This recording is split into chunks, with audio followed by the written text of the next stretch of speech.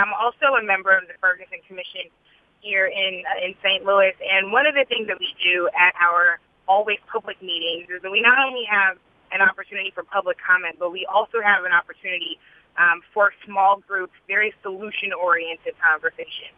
And usually this is when perspectives start to be exchanged, experiences are shared with people from a very personal standpoint, and people have the opportunity to start to build individual relationships with people that they might never have met before had it not been for them willingly coming to the table to figure out a solution to the very real problems we're dealing with.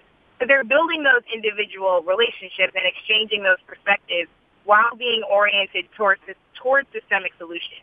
So we are really putting people to work in a very intentional way.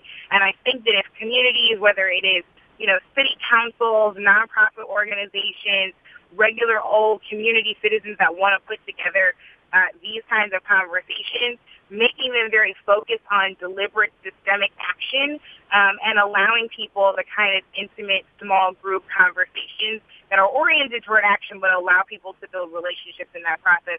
We've seen that start to be very effective here in St. Louis, and I think that can be a great model around the country.